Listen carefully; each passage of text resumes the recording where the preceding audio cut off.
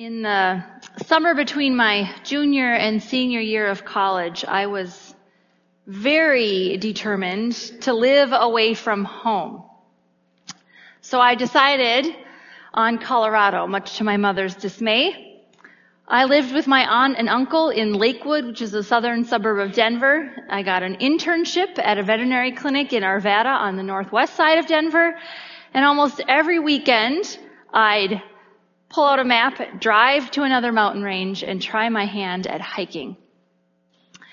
I horrified my mother, particularly, and my aunt and uncle by always going alone, though it was how I talked my mom into my first cell phone, so, silver linings. But going alone was what I needed that summer. It had been a hard year with a devastating breakup in the way that only young love breakups can be. And somehow I just knew that the mountains were the thing that would heal me. I don't know why I thought this, being a Minnesota gal through and through, but there was something that I thought I was surely going to find up there that I wasn't quite sure I'd find at home. So here's a picture of one of my first hikes up to Lake Isabel. It was an experience to sit up there by myself on a hike I had done by myself at a lake with a journal and just write and be in that experience. It was kind of incredible, actually. So going alone into the mountains, my hiking savvy aunt and uncle and my level 11 worrier mother gave me some hard and fast rules of the mountains. So number one was my mom's rule, which was please don't go, just stay home. Which I didn't listen to that one. Rule number two was don't go too fast, just slow and steady. Watch the sky in all directions. And number four, if your hike plan puts you above the timberline, start early so you're hiking back below the timberline by early afternoon at the latest. These were simple rules to help with your stamina, to prevent headaches or other altitude-related symptoms, to not get caught in a storm while you're up on the mountain. So let's just say, just as I wasn't great at following my mom's number one rule, I wasn't great at any of the other ones either. I remember running to my car down a mountain in a full hailstorm at Rocky Mountain National Park because I'd started too late in the day to finish the hike before one of those quick afternoon storms popped up. I had bruises, actually, I remember, from hail. Yeah, it was great. I was above the tree line on Green Mountain outside of Boulder when I remembered that rule number three just a little bit too late and noticed a storm had popped up when I was well above the timberline. And so I totally and completely safely crouched underneath a bush so I wouldn't be the tallest thing on the mountain while the lightning flashed. Don't tell my mom that one. Just hoping she's not listening today. So this is the story that we have in front of us today, these disciples up on the mountain, high up on the mountain, and maybe breaking a few of the rules of the mountain. They went up, maybe not for the same reason. For me, what I hoped to find on the mountain, I did find up there. I did have these experiences where I felt healed and closer to God. And I held those close to me as I walked back down. These disciples were not going up to the mountain particularly to find something, but they did certainly have quite a moment. I kind of imagine them going up this mountain, working too hard, moving too fast, getting tired. It says they tried so hard to stay awake. And then, just when they're thinking things can't get worse because they're so tired, a cloud comes and envelops the whole top of the mountain. Oh, and before that, Jesus starts glowing, which is a whole part that I didn't experience on my hikes, but it is still its own thing. Luke's gospel is the only one in the four gospels where the topic of conversation between Moses and Elijah and Jesus is actually recorded. There they are, talking about what's about to go down in Jerusalem. Luke chooses to use the word exodon, or we translated it as speaking of his departure, which he was going to do in Jerusalem. So they talked about this word. But the word actually is exodon in Greek, and it comes from Exodus, right? That word we get Exodus from is this, which is talking about what Jesus is going to do. That word to that audience was sure to garner a strong and visceral reaction when they heard it. They know what that word means, and they know the Exodus story. It is one of liberation and of freedom. And the connection that Luke is making to why Jesus is here, to what is about to happen, cannot be ignored or understated. Jesus also told us just a few weeks ago that he is here to bring release to the captives. We heard it in our confession this morning as well. Luke's gospel is about this very thing. That Jesus is here for liberation, for freedom. That is what he's going to do in Jerusalem.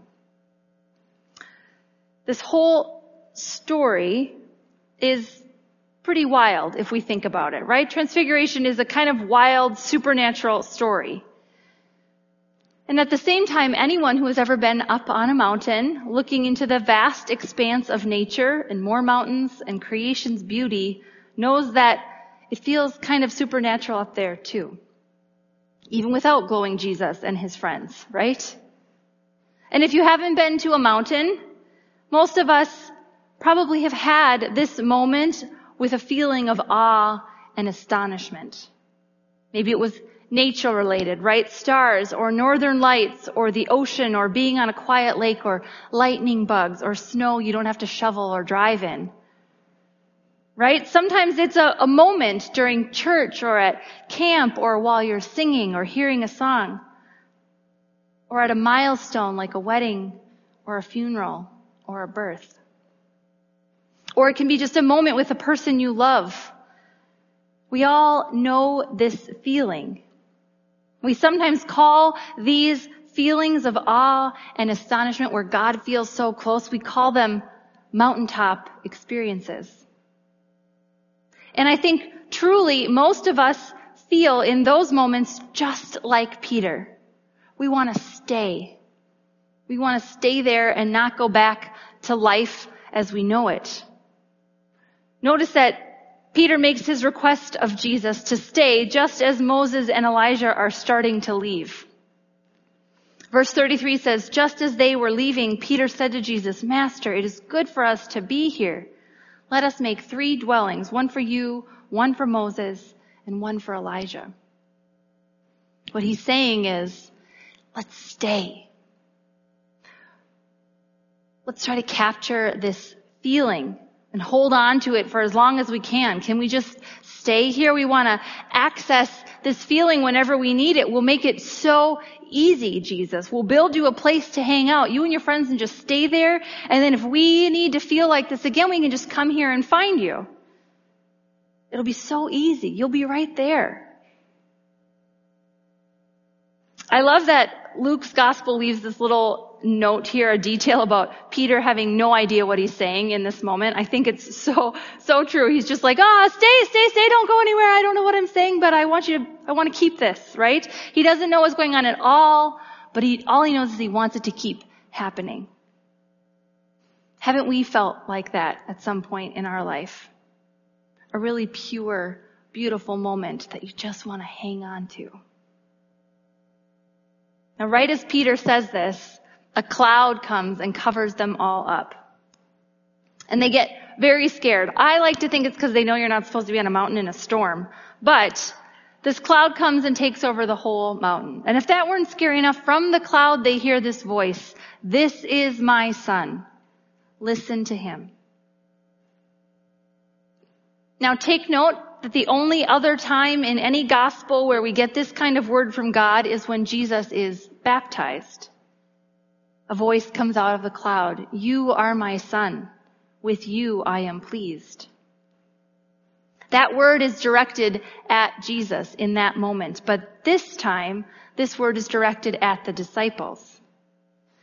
See, Jesus knows who he is. He knows what he's supposed to do, what he's going to accomplish in Jerusalem. This note, this word is for Peter and James and John, for the disciples, for us. This is my son. Listen to him. Jesus is the Son of God. In case they weren't quite sure about this guy they'd been following, if they weren't quite sure who he really was, this is their moment of clarity. They heard God proclaim it. In that one moment, they have no doubts, no question. It is their mountaintop moment.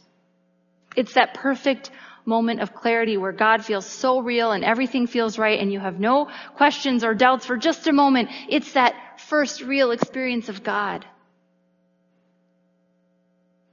We had a funeral this past week for longtime member Kay Daly, and during the service we sang Amazing Grace, as we often do at funerals. But this week, in the process of that funeral, I was working on this sermon, and one of the verses struck me differently. We sang, "How precious does that grace appear the hour I first believed." It made me think of this story. The same thing, this moment where we first experience the grace and love and power and glory of God. That awe, that mountaintop experience, it feels special or important, or as the song says, precious. And really, who wouldn't want to stay there? Poet Jan Richardson wrote a poem for Transfiguration Sunday about this very feeling. She called it dazzling. Believe me, I know how tempting it is to remain inside this blessing, to linger where everything is dazzling and clear. We could build walls around this blessing and put a roof over it. We could bring in a table and chairs, could have the most amazing meals. We could make a home. We could stay. But this blessing is built for leaving. This blessing is made for coming down the mountain. This blessing wants to be in motion, to travel with you as you return to level ground. It will seem strange how quiet this blessing becomes when it returns to earth. It is not shy. It's not afraid. It simply knows how to bide its time, to watch and wait, to discern and pray, until that moment comes when it will reveal everything it knows, when it will shine forth with all it has seen, when it will dazzle with the unforgettable light you have carried all this way. So as much as they want to stay, to hold on to that feeling up there on the mountain, they come down. This blessing is built for leaving. We might want to stay up there, but we can't stay up there. As one of my favorite authors says, when you're on the mountaintop, all you can do is stand still and try not to fall, right? But the valley, that is where all the life is. It's where the air isn't so thin and the soil is fertile and the rivers flow. The valley is where we go when we climb down off the mountain. And yet, I believe the mountain gives us gifts. Gifts we can bring with us, like picking up a stone on the way and carrying it in our pocket to remind us of those moments of precious grace appearing. I totally do this. I have them everywhere. Shells from the ocean, rocks from the North Shore and Canada, dirt from Africa, a horse chestnut from Austria, an acorn from Fort Snelling, dried flowers from a bouquet, gifts I've taken with me off the mountain to remind me of that precious grace first appearing. I wonder what moments you've had where God's grace was particularly present to you. What places have you been in where you wanted to stay because you knew it was holy? What gifts have you carried with you down the mountain, back into the valley of the daily and the difficult and the mundane? Now you'd think the disciples would follow Jesus off the mountain and tell everyone what happened. Oh my gosh, you would not believe what we just saw. But they don't. They don't tell anyone, actually. They keep silent. Now Luke doesn't say why, but I have a guess. Luke's gospel tells us while they were up there, they were tired. They were scared, terrified even. So maybe they left that place and they started to doubt what they saw and heard. Maybe they try to explain it or make it make sense. Can't you just hear it? I was so tired. It was probably a dream that just felt really real. I was so scared. I thought we were going to die for a moment there, so I probably misheard, or at least, very least, misremembered. Here's maybe where I relate to Peter and James and John the most, because how often have I, too, had a powerful, incredible, beautiful, precious experience of what could only be explained as God, and I've said nothing. Or I've kept quiet. Explained it away with logic and reason. Despite confirmation of who is in front of them, the disciples don't get it. They say nothing.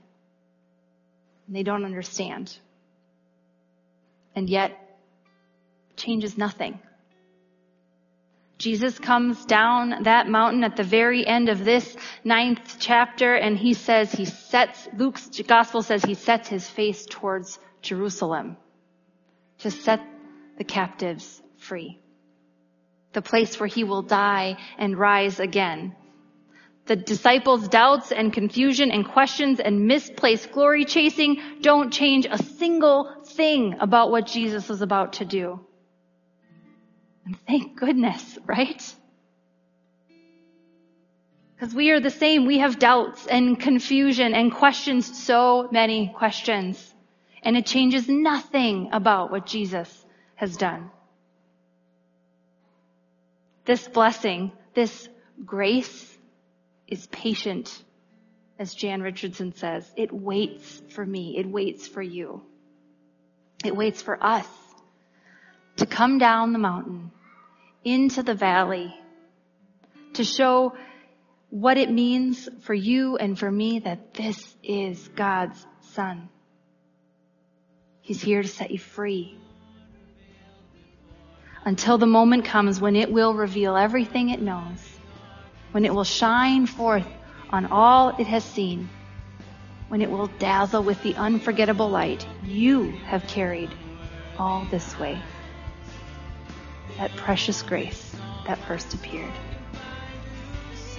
Amen.